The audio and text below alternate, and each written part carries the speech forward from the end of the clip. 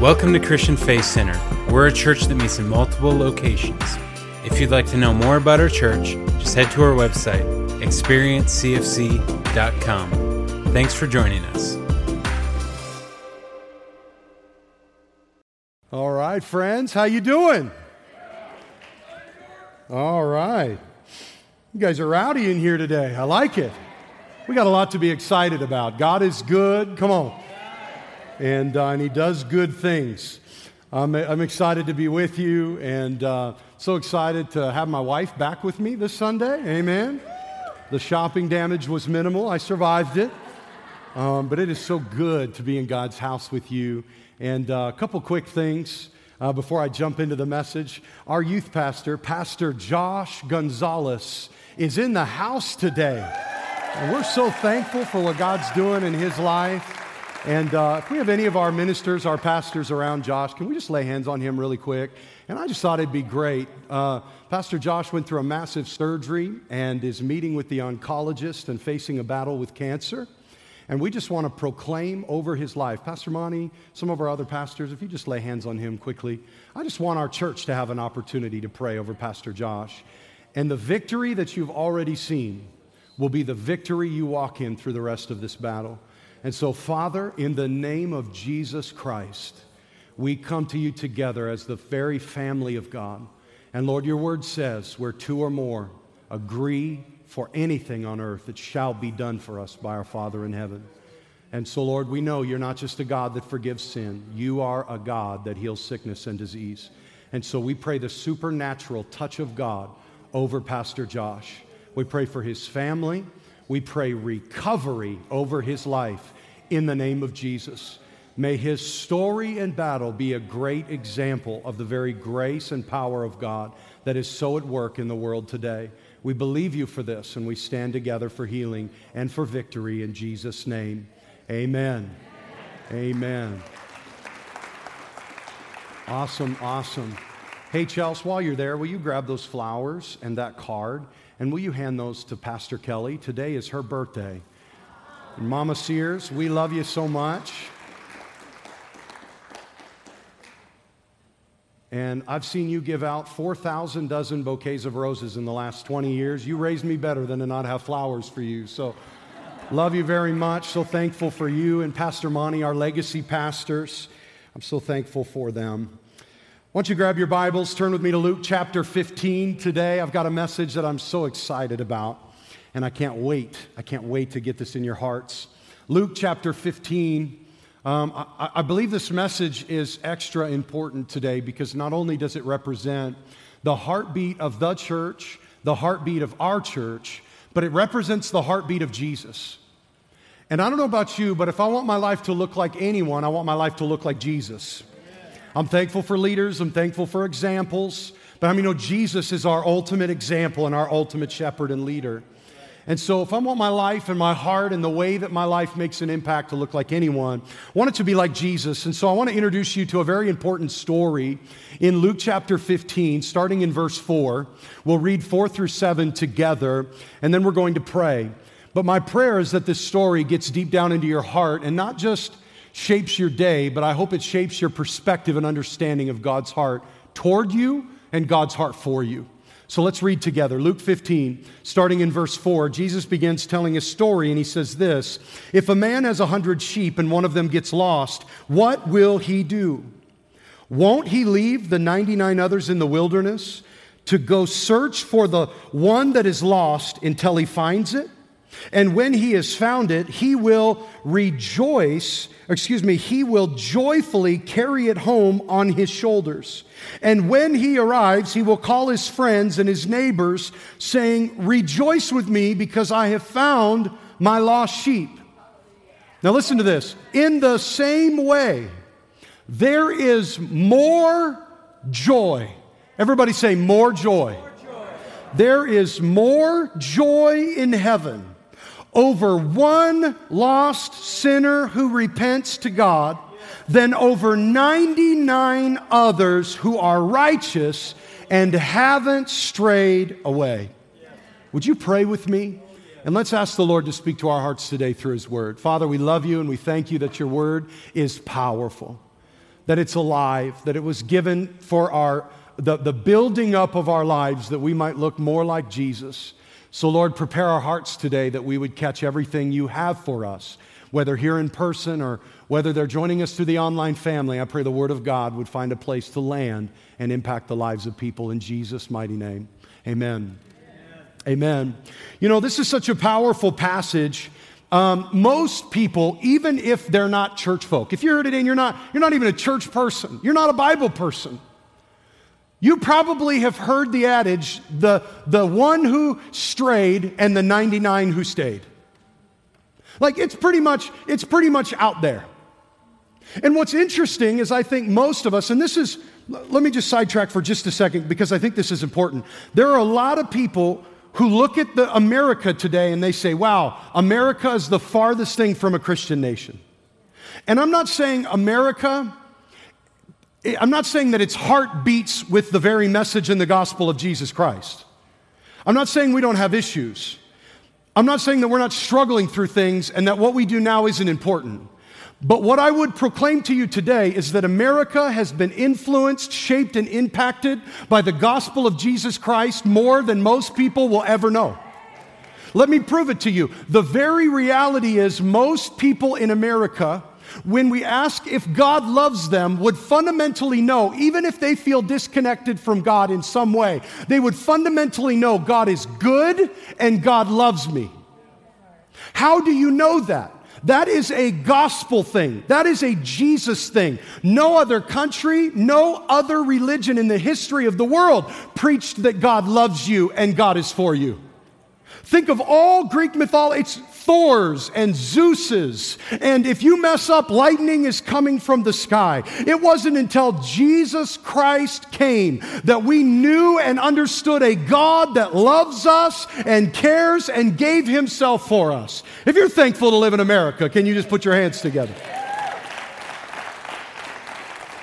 The very people that say our nation is going to hell have a Christian mindset and don't even know that the nation they live in has shaped their understanding toward God in more ways than they know. It's a blessing to live in a place that believes God loves you and he's for you. Because that's a Christian thing. That's a Jesus thing. No one else believes that but us. And so this story being impactful is impactful because it's true. It represents the heart of Jesus. We know this in theory, right? That Jesus, I guess he loves us and I guess he does good in our lives. But I need you to understand more than that. This story didn't just pop out of thin air. This story was given in response to a problem. And I want to read this problem to you. It's found in Luke chapter 15, verses 1 through 3. And this is how it starts. It says this: the tax collectors and other notorious sinners often came to hear Jesus teach. Now, don't you love that the Bible authors called out tax collectors by name? Apparently, tax collectors have never been popular. Amen. If you are one, I'm sorry. Tax collectors and other notorious sinners often came to hear Jesus teach. This made the Pharisees and the teachers of religious law complain that he was associating with such sinful people, even eating with them. And so Jesus told them this story. And it is the very story we just read. If a man has 100 sheep, and one of them gets lost, will he not go find it? Will he not leave the 99 and go find the one? In this story, there are three types of people. And I want to look at three types of people. And I hope we can shape our perspective and even our understanding of these three types of people and what they mean to the story. And so I want to give you three things today. And I want you to ask the question, which one of these do I fit into? And how should this impact the way that I live my life? Because I think we're all going to find ourselves in this story somewhere. And all of us should be motivated to move because of the story that Jesus is telling us. And the first group I want you to look at, and you can just write this down. Number one, I want you to look at Luke 15:1 people. Luke 15:1 people. It said that It said that tax collectors and other notorious sinners often came to hear Jesus teach. Who were these people? These were people, A, that God loved, B, that were separated from Him.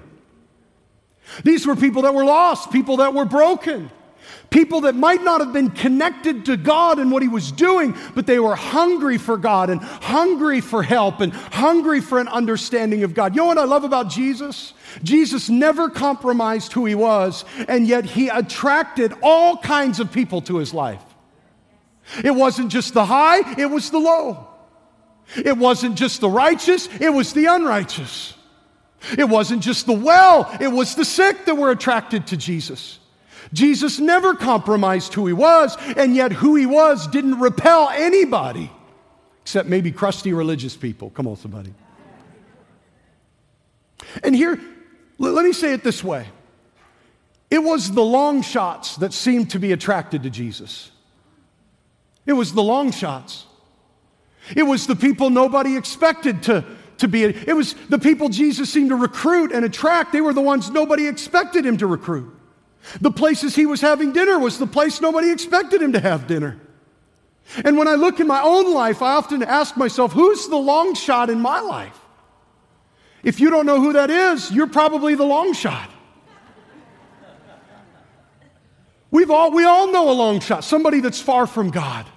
Somebody that you'd look at them and go, well, if that person gets it right with Jesus, that'll be a God thing. Can I just tell you, I was the long shot in my family. And I'm so thankful that Jesus is the God of the long shot.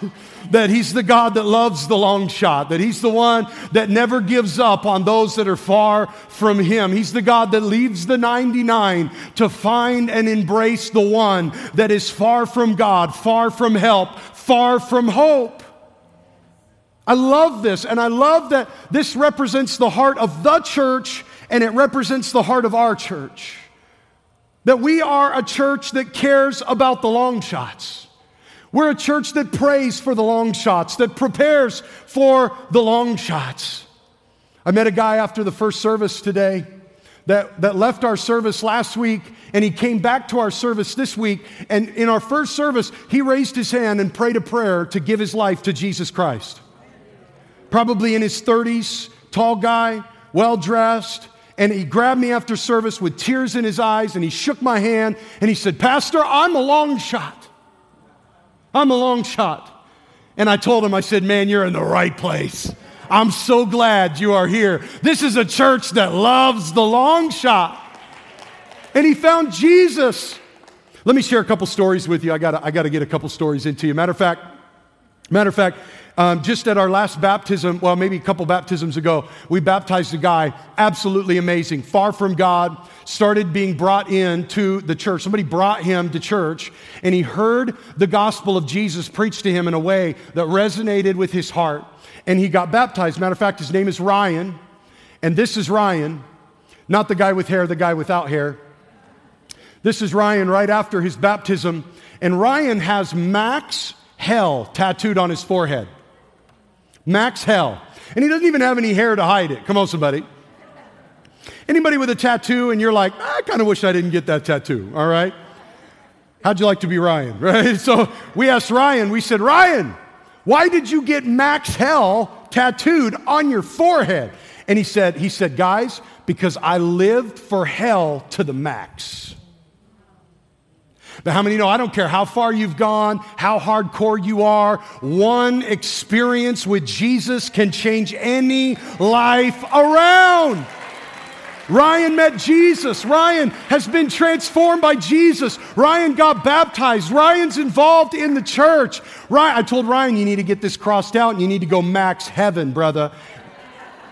He goes, I'm going to get it lasered off. So he's getting it lasered off. But Ryan went from Max Hell to Max Heaven. Come on, somebody. And he did it in a month. Can't God do it in your life? We serve the God of the long shot.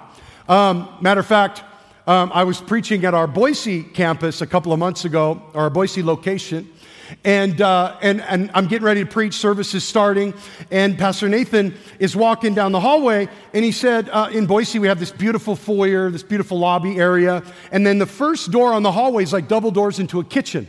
And so he's heading down the hallway to get into the auditorium, and he notices the kitchen door is cracked a little bit. And so he walks by, and he looks in there, and he sees one of our pastors, one of our ministers, his name is Sam Olson. He sees Sam Olson in there, and he's washing some dude's feet in one of our serving bowls at the church. He says, one of those moments where I was like, I don't think I should even go in there. I don't know if I want to know what's happening in there, But he pops in. He goes, what's going on in here? And Sam looks at Pastor Nathan and says, we found this man passed out in our parking lot, and his feet are absolutely destroyed. And we just thought that before he came into worship, it would be a good idea if we helped him get clean.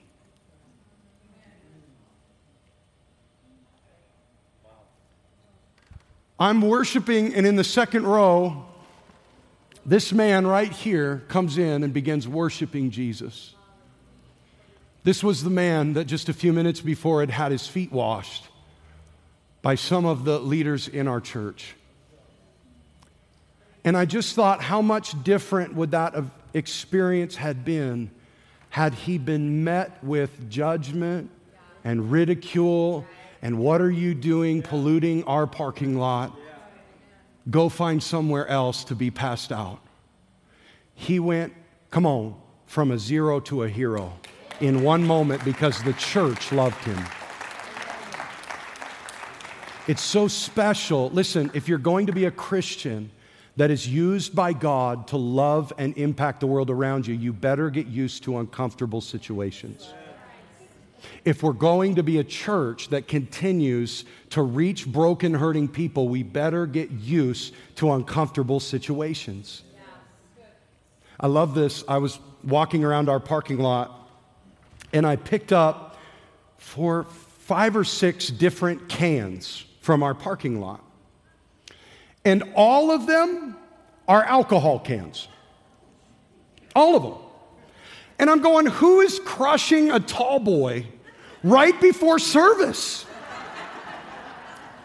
And not even trying to hide it. Like literally pounds it, crushes it, and just boom, drops it. And I'm finding not one, but 2 of them right next to each other.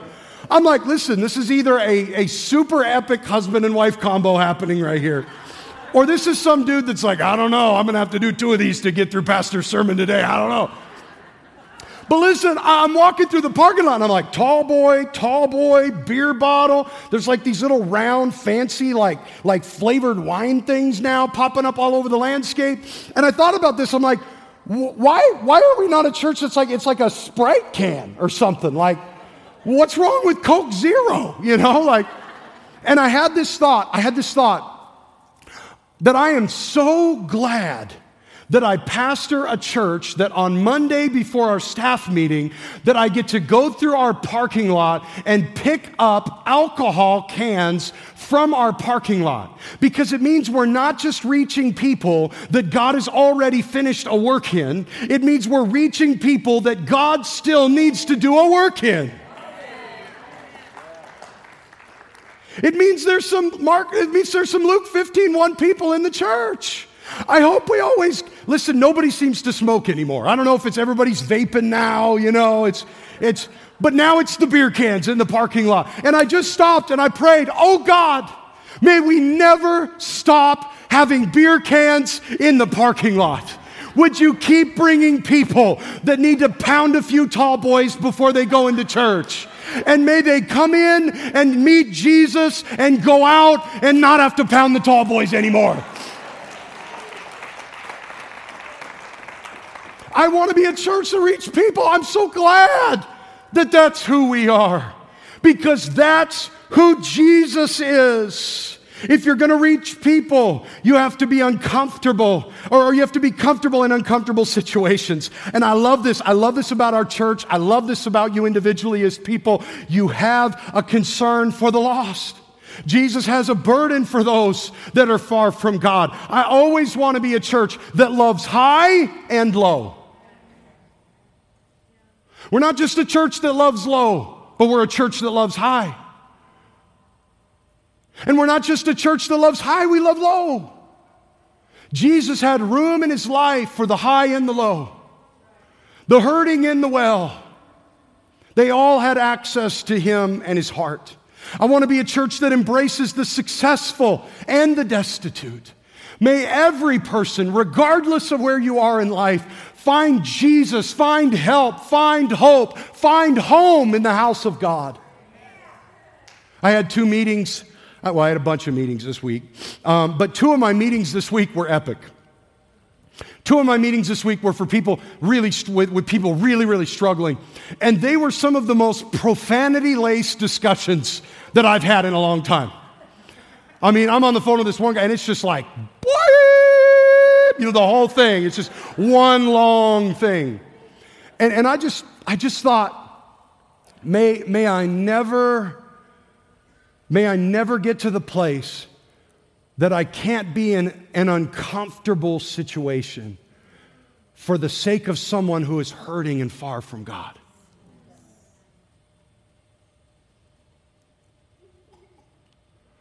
It's so funny that Jesus often had these people around him. It's the point. It's the mission of Christ to bring help to a hurting world. I don't want hurting people to stay away from the church. I want them to come. I don't want the hurting people you know in your life for you to tell them, well, stay away from the church. I want you to bring them to the church. I want you to bring them to a place where they can hear there's a God that loves them. Bring them to a place where they can sense the presence of God moving in their life and in their heart. I want them to find Jesus. I want them to find help. I want them to find hope. Mark 2:15 through 17 is another story where Jesus, he really says this is the point. Actually, in this time, he's having dinner at a tax collector's home, and he says later, in Mark chapter 2, verse 15, it says, later, Levi invited Jesus and his disciples to his home as a dinner guest, along with many tax collectors and other disreputable sinners. Listen, there were many people of this kind among Jesus' followers. Woo! Let that soak in for just a second. There were many people of this kind amongst Jesus' followers. Oh, can I just tell you, it's the same today. There are still many people of this kind that are following. They're still at a distance. God's still doing a work in them. But can I just tell you, there are many people of this kind that are followers of Jesus. People looking for help, looking for hope, looking for a way out. People that have exhausted every natural thing, every worldly thing, and are saying, I've heard it. I've heard that Jesus loves the broken. I've heard that Jesus sets free the addict. I've heard that Jesus loves those who were once close and have slidden away. And I still believe if I can get to Jesus, then I can get my life back on track. There are still people like that, and may the church embrace them. May we pray for them. May we love them. May the house of God always be a place that no matter what you've been through and where you are, you can find a people that will love you and a God that can set you free. Can I get an amen? This is good news. But when the teachers of religious law and the Pharisees saw him eating with tax collectors and other sinners, they asked his disciples, why does he eat with such scum? When Jesus heard this, he told them, healthy people don't need a doctor. Sick people do. Oh, listen to this. I've come to call not those who think they are righteous, but those who know they are sinners. Very important words. I have come. Friends, heaven came for the hurting. Heaven came from the separated. Heaven came for those that were lost and bound and far from God. And can I just tell you, heaven still comes for those that are hurting. Heaven still comes for those that are helpless. Heaven still comes for those that are separated from Jesus. Heaven is still moving. Heaven is still working. Heaven is still calling the people of God to rise up and be messengers of help and hope in Jesus' name. Aren't you thankful for that? I want you to write this down. The second group of people are Luke 15:2 people. Luke 15:2 people. Luke 15:2 people, this is what the scripture says. This made the Pharisees and teachers of religious law complain that he was associating with such sinful people, even eating with them. The audacity. These were people that thought it was wrong to be around broken and hurting people. What makes it worse is that these were the religious leaders that were so upset about it. I mean, it'd be rough if it was just God-honoring people, but these were the leaders of the church that day. This was their general mindset and attitude, is that those that followed God should be separate and shun those who don't. That there was insiders and there was outsiders. The problem is we can look at this and go, man, those rascal of the Pharisees, rough. But I think if we were honest, anybody who's followed Jesus for more than 6 months will attest to you that there is a gravitational pull toward isolated Christianity in every one of our hearts. You know, King David, he prayed this prayer in the Psalms. He prayed, Lord, help me never to forget the hole that you dug me out of. Friends, if you serve God and follow Him with all your heart, your life will change radically. God will bless you. God will restore you. God will lift up your life. He will lift you and heal you and lift you into a place of influence and impact in this world. God loves you. He will meet you wherever you are, but He will not leave you where He found you. The Bible says the devil comes to steal, kill, destroy, but Jesus came that you might have life and life more abundantly. I'm here to tell you we serve a God that wants to lift you into an abundant life. He can break you out of all the stuff your family's dealt with, break you out of wherever you're in, lift you out of whatever mess you're in, restore your life, heal your marriage, bridge the gap. We serve a powerful God that can lift you out and lift you up and heal your life and make you strong. But when He does, don't forget where He found you. Because we live in a world that makes it so easy to forget where we came from. Matter of fact, social media hasn't made this any easier, because social media knows you're only going to stay on there if you like what you read. And so there are powerful algorithms that just feed you the same stuff you already think and you already know and you already like. You're not going to run into people that don't think like you, act like you, vote like you, talk like you. You're going to only be influenced by the things that are like you think, and you act, and you talk, and you vote, and you look. And then we make friends that are in a different place in life, and before we know it, we go to work, and we don't have anyone in our life anymore that's not like us. And we go home, and because God has blessed us, we're all like each other, and we go to church, and we're all like each other, and we go online, and it only feeds us people that are like us. And before we know it, our lives become more and more and more isolated, to the point where God's done a great work in us and we now no longer have an outlet for it. This is the danger of isolated spirituality. That the treasure God gives you would have no outlet to flow. I'm convinced that the devil doesn't care if you're blessed as long as it doesn't make it past you. The devil doesn't care if you have a testimony as long as it doesn't impact anyone else. And Jesus never let this be. Jesus stayed in a position where what was in Him got into the lives of other people. And Jesus warned us against people who would distract from the mission of God.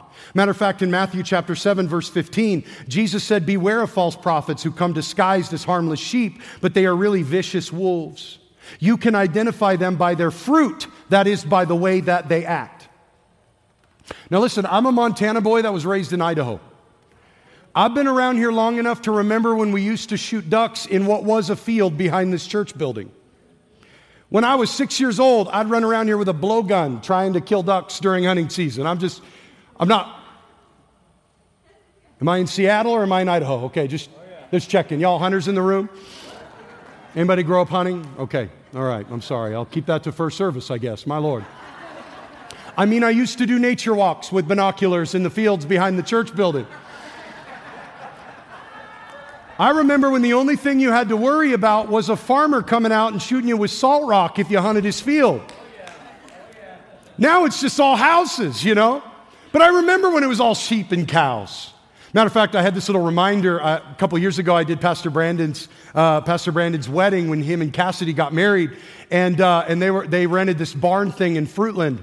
And I had to drive out to Fruitland, and I get into Fruitland. I hadn't been there in a long time. I get into Fruitland, and I'm like, man, this is real Idaho out here. Like, it's just animals everywhere. And so I'm driving down this little back road to where this farm is, and I get onto this lane, and there's just sheep everywhere. They're just like blocking the road, you know? And I couldn't get past them, and I'm honking, and I'm trying to get them to move. And no matter how hard I honked at these sheep, like they don't want to go. They're just like, you know, they just like get closer together.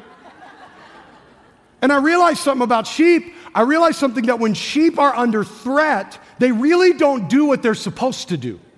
And they don't do what is best for them. They actually do the opposite. As a matter of fact, wolves love sheep. Not because it's good for the sheep, but because it's good for them. And sheep don't react well around wolves. They don't react well around any threats at all. And here's what I realized as I'm honking and they're grouping and grouping. I realized something about sheep. Sheep have a tendency under threat to just force themselves together even tighter. And I thought, you know, the same is true for God's people.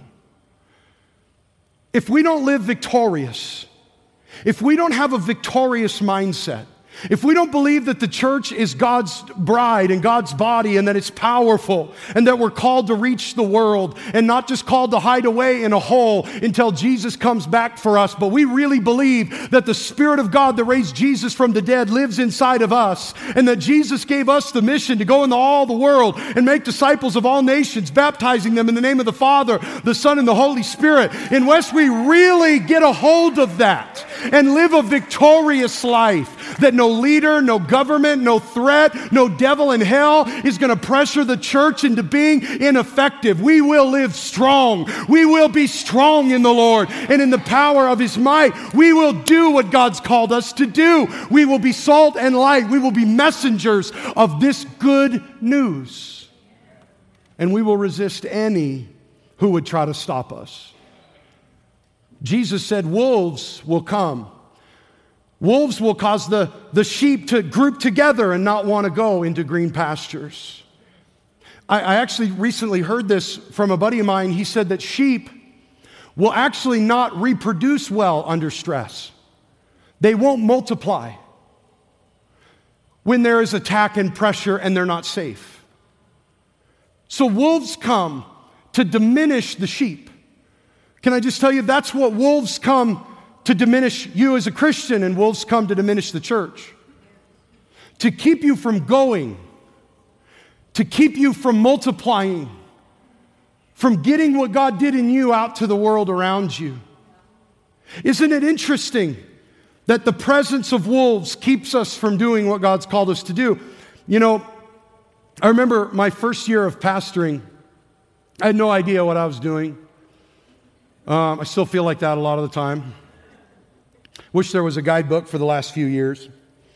But I remember my first year of pastoring a church. We'd started CFC North Campus in North Nampa, and we were in the Hispanic Cultural Center, and I remember I was just happy people showed up. Like, I'm just being real with you. Can I just be real? I'm like, that was the goal, just people come, okay? Like, that was it. It was like, what are we doing here if nobody shows up? And then people started to come. And I remember, oh, how cool is this? And then it was even better. People started accepting Jesus, making Jesus Lord of their life. And I'll never forget, there was this guy that came up to me, this old timer. And, we were doing the best we could. We had built our services, try to be conducive of people that don't know Jesus coming into our gatherings and hearing about Jesus and trusting in Jesus. And so I remember this old timer came into the church and he said, "Hey, this music is terrible." He goes, "Back in my day, the music was right." And he looked me right in my eyes and he said, "It's people like me that have all the money here. And you'd be wise to do things the way I want to do them." Now, if you know me at all, you should have seen me all those years ago. I was even less sanctified then. And I mostly kindly, invited this man to find another church. I said, "Sir, you're going to hate it here. And you're really going to hate me." "Well, why is that?" I said, "Because we're more about purpose and people than preference. And you only care about you. So you might as well just find a church that's all about you. If you can find one that's all about you. Because in the meantime, we're going to do what reaches people. We're going to do what glorifies God. We're going to do what helps people find Jesus to the best of our ability." And it's so funny, if you're going to be a Christian that reaches people, you're going to get some flack for it. If we're going to be a church that reaches people, we're going to catch a little flack. Listen, I've experienced threats. I've experienced death threats. I've experienced attacks, vandalism, lies, betrayal, division, people outright inspired by the pit of hell. But can I just encourage you that Jesus is going to build his church no matter what comes against it? He said, "The gates of hell will not prevail, for I will build my church." And I just want to encourage you, as a believer that is called to build the kingdom, it doesn't matter what comes against you, nothing is going to prevail against your life if you posture yourself to build the church. What will a wolf look like in your life? Let me give you a couple things so you can identify what a wolf looks like in your life. Number one, here's what a wolf will look like. A wolf will look like a person that distracts you from God's call. There's a message to all the single people in the house right now. If you dated that person and they tried to point you away from God's will and God's best, that ain't a date, that's a wolf. Come on, somebody. A wolf will take you away from, distract you from God's call. A wolf will look like a person that separates you from what God has called you to be and do. A wolf will look like a person who brings or speaks death over the call of God on your life. No one sent from God will ever speak death over your destiny and over the call of God that is upon your life. A wolf will look like a person that comes to impact you in a way that robs your peace and robs your joy. Wolves are tricky too. They'll attack and then they'll retreat. And I found that wolves are like that in the spiritual too. They'll attack you just enough and then back away, just quick enough you don't block their number. Just quick enough you don't block them online. Just where you're like, "Ooh, I almost blocked you." You got this close. But then guess what? 3 weeks later, they're back again. Robbing your peace, robbing your joy. That's a wolf. A wolf comes to rob from you what God has given you. To rob from you your purpose, rob from you your priority, rob from you the peace of God in your life. Friends, we are not to tolerate wolves, not in the church, not as the church, not in our lives personally. Listen, we love everyone, but don't tolerate the things in your life, the people that come to rob you of what God has called you to do. Set a boundary, push them out, be firm and clear, and move forward with what God has called you to be and do. Don't let a wolf convince you to give up. Don't let a wolf convince you you're done. God's got a call upon your life. You are blessed if you follow God. You are with God, and He's got a great plan for you. Don't let a wolf keep you from what God is doing in your life. Listen, the enemy will send wolves to distract, lies to convince us that what God is doing in our life is just about us. But friends, heaven comes for the hurting and the separated. And I pray, Father, in the name of Jesus, you would give all of us a heart for the hurting. That God, we wouldn't tolerate wolves in our life, wolves in the church, but God, we would have a heart for the long shot, those that are broken, those that are needy, those that are far from God. That, Lord, we would have a heart that beats for them, to rescue, to let them know the love that saved us and healed us, that we wouldn't keep it to ourselves, but we would go into all the world until our whole world knows what God has done in us, in Jesus' name. That's my prayer. What would happen in the church if we would all get a hold of that spirit that says, I'm going to reach Luke 15:1 people. I'm not going to keep what God has done in me to myself, but I'm going to let the whole world know. I want us to bring our broken, hurting friends to church. I want us to bring the long shots into the house of God. I want us to pray for them, love them, believe in them. Show them that there is a God through the way that we live our lives. My final thought, I'm going to get you guys out of here, is Luke 15:4 people. Luke 15:4 people. If a man has 100 sheep and one of them gets lost, what will he do? Won't he leave the 99 in the wilderness and go search for the one that's lost? See, this is the person Jesus introduced to answer the question that he was proposing to these people. It was a person that would leave 99 to find one that was in trouble. More than that, though, Jesus embodied this story. He didn't just tell the story, he lived this story as an example. As a matter of fact, he gave it almost as a mission statement. Luke 19:10, Jesus says this, "For the Son of Man came to seek and save the lost." Seek and save. Everybody say seek and save. He came to go after, to seek out, and to save that which was lost. Then Jesus hits us with what might be one of the most important verses in the whole Bible. He gives us Luke 15:7. We read it before, but I want to read it one more time and just remind you of what God's doing and what he's saying. He says, in the same way, there is more joy in heaven, more joy over one lost sinner who repents and returns to God than over 99 others who are righteous and haven't strayed away. Jesus is saying there is joy in heaven. There's a party in heaven. There's celebration in heaven when one lost person gets reconciled back to God. When one lost person comes back to Jesus and gets restored into relationship with the Father. There's more joy in heaven than over 99 who weren't lost. This is a mission verse. Listen, let me ask you a question. How do you know when heaven has come to your heart? Let me answer it. When we get more joy out of people experiencing life change in Jesus than anything else. If heaven has more joy, then I want my life to have more joy. Then I want to have more joy. More than my preference, I want it to be about people being restored back to relationship with their Father in heaven. When we get more joy out of people's lives being changed, people being restored back to God, then we know heaven's come to our heart. Let me brag on a couple in our church.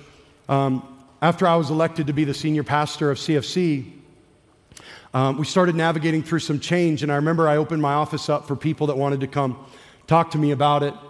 And I had this couple sit down, one of my favorite couples in the entire world, Rick and Linda Dittenberg. And they've been a part of church, or CFC, for like 100 years. I'm exaggerating a little, but not by much. They have seen every iteration of Christian Faith Center, every iteration. And I'll never forget, they sat down in my office, and Linda starts to talk, and she says, Pastor Jordan, we don't really resonate with the music in the church anymore. We thought that back in the day, the music it spoke to our hearts a little better. And I was thinking, oh boy, here it comes. And then she gets misty in her eyes, and she said, but Pastor, it brings us so much joy to see our church reach a new generation. And I started to cry at that point. Why? Because that's a Luke 15:4 person that will set their own preference aside, that's willing to even be uncomfortable for the sake of those that are far from God. And I walked away from that and I thought, Lord, let me be like Linda when I'm her age. Let me be like Linda. Give me a heart that would say, whatever it takes, whatever the cost, I'll give financially what I need to give. I'll listen to whatever kind of weird techno music they're singing by the time I'm 80 years old. I don't really care, whatever it is. As long as it glorifies Jesus and the next generation is being reached and people are coming to faith in Christ and God is transforming lives and the church is growing and moving forward. I want to be a Luke 15:4 person. I want my life to reach people far from God. I want to be on the mission with Jesus. I want to be an incarnational Christian that says, I'm not just going to believe it and sing about it. I'm going to live it in a way that impacts the world around me. So what does this look like? What does this look like? Let me just give you a couple things. I'm going to pray for you. Jesus went to people separated from God. Who are we going to? Who are we going to? Who's the long shot in your life? Invite them to church. We don't print these cards in the foyer to look good, although they do look good. We print them so you can invite your friends into a place that will love them, amongst the people that believe in them, in the congregation of a God that's for them. Invite. Who are we inviting? Who's the long shot? Who's the long shot? There was a long shot in our first service I told you about already. He accepted Jesus. He said, Pastor, I'm a long shot. Thank you. Jesus engaged in everyday life with people that were separated from God. Who are we connecting with? Who are we connecting with? Jesus ate with people who were separate from God. Who are you eating with? Who are you eating with? Jesus invited people that were separated from God. Who are you inviting? Jesus prayed for people that were separated from God. When's the last time we prayed for someone? I believe the Lord is working powerfully to stir a fresh passion for what He's passionate about in His church. I believe that. I believe that not just for our church, but I believe that for the church. That in every church in the church, God is stirring something in His people. He's stirring a passion. God, break our hearts for what breaks your heart. I'll end with this one story and then I'm asking you to stand. A few months back, I was doing one of our first step classes, which we have one coming up, just helps you get to know the church and what our vision is and all that. And this little lady, sweet lady, sits through our first step. She'd been coming for a few weeks, goes to first step. And in first step, we talk about our core values. And what is our values here at CFC? And our first core value, our number one value, is that we are redemption obsessed. We are obsessed with seeing redemption come to every area of people's lives. And I'll never forget, this lady came up and she said, Pastor? Yep. She goes, I love the church. I said, that's awesome. She said, but I disagree with you about something. I said, okay. Praise God. What is it? And she said, she said, I think you're wrong. I don't believe Jesus is obsessed with redemption. And I said, oh, okay. So why do you think that? Well, she goes, I don't think Jesus is obsessed with anything, and I don't think Jesus is obsessed with redemption, and I think you're wrong, and this church is wrong about it. And so here's what I invited her to do. I said, ma'am, I want you to go and I want you to read about what we call the Passion Week. Because the Jesus I find in the Bible was a Jesus that was born into an uncomfortable situation, obscurity in a barn to poor unwed parents. A Jesus that would grow up in obscurity, and He would be a Jesus that would be misunderstood, betrayed, beaten. They would falsely try Him, lie about Him. They would arrest Him. They would rip the beard from His face. They would spit on Him and mock Him. They would fashion a crown of thorns and lay it on His head and smash it down till blood ran from His brow. Then they would whip Him till He was unrecognizable. And it didn't stop there. They would put a cross, a Roman cross, on His back and force Him to carry it up a hill to a place called Golgotha, the place of the skull, where the Romans would humiliate and embarrass and torture those who were the worst criminals. Jesus did nothing, and yet he would collapse under the weight of that cross to a point that another man would have to help him bear that thing up the mountain, where they would nail him to a cross. And some of the very last words that would leave his mouth would be this: Father, forgive them, for they know not what they do. You tell me that we don't serve a God obsessed with redemption. Because that's all I see, is a Jesus that would bleed and die and lay his preference down so that people far from God could find their way back to the Father in heaven that loves them. Aren't you thankful for our Jesus? That he's obsessed with redemption? That he gave everything to make a way for you to have a relationship with the Father? Would you stand to your feet all across the auditorium today? I want to pray for you today, my friends. And I want you to know something. That same Jesus that lived and died for me and you desperately wants you to come back home. If you're not where you need to be with Jesus today, listen to me. That can end today. One prayer, one moment of posturing your heart in faith. The Bible said if you would believe that what Jesus did was for you, and you would receive the salvation and the forgiveness that he has for you, then you, my friend, would be brought into the family of God. And the same Spirit that raised Jesus from the dead would come make his home in you and begin raising to life every part of who you are. I am a living testimony that if you will throw everything you are on the person of Jesus Christ, not only will you find that he is real, you will find that he is powerful and that he is loving and that he will forgive you and he will restore you and he will begin putting your life back together in a way that you could never imagine, to where your future will be greater than your past and you will spend eternity with God in heaven. This is the message of the gospel.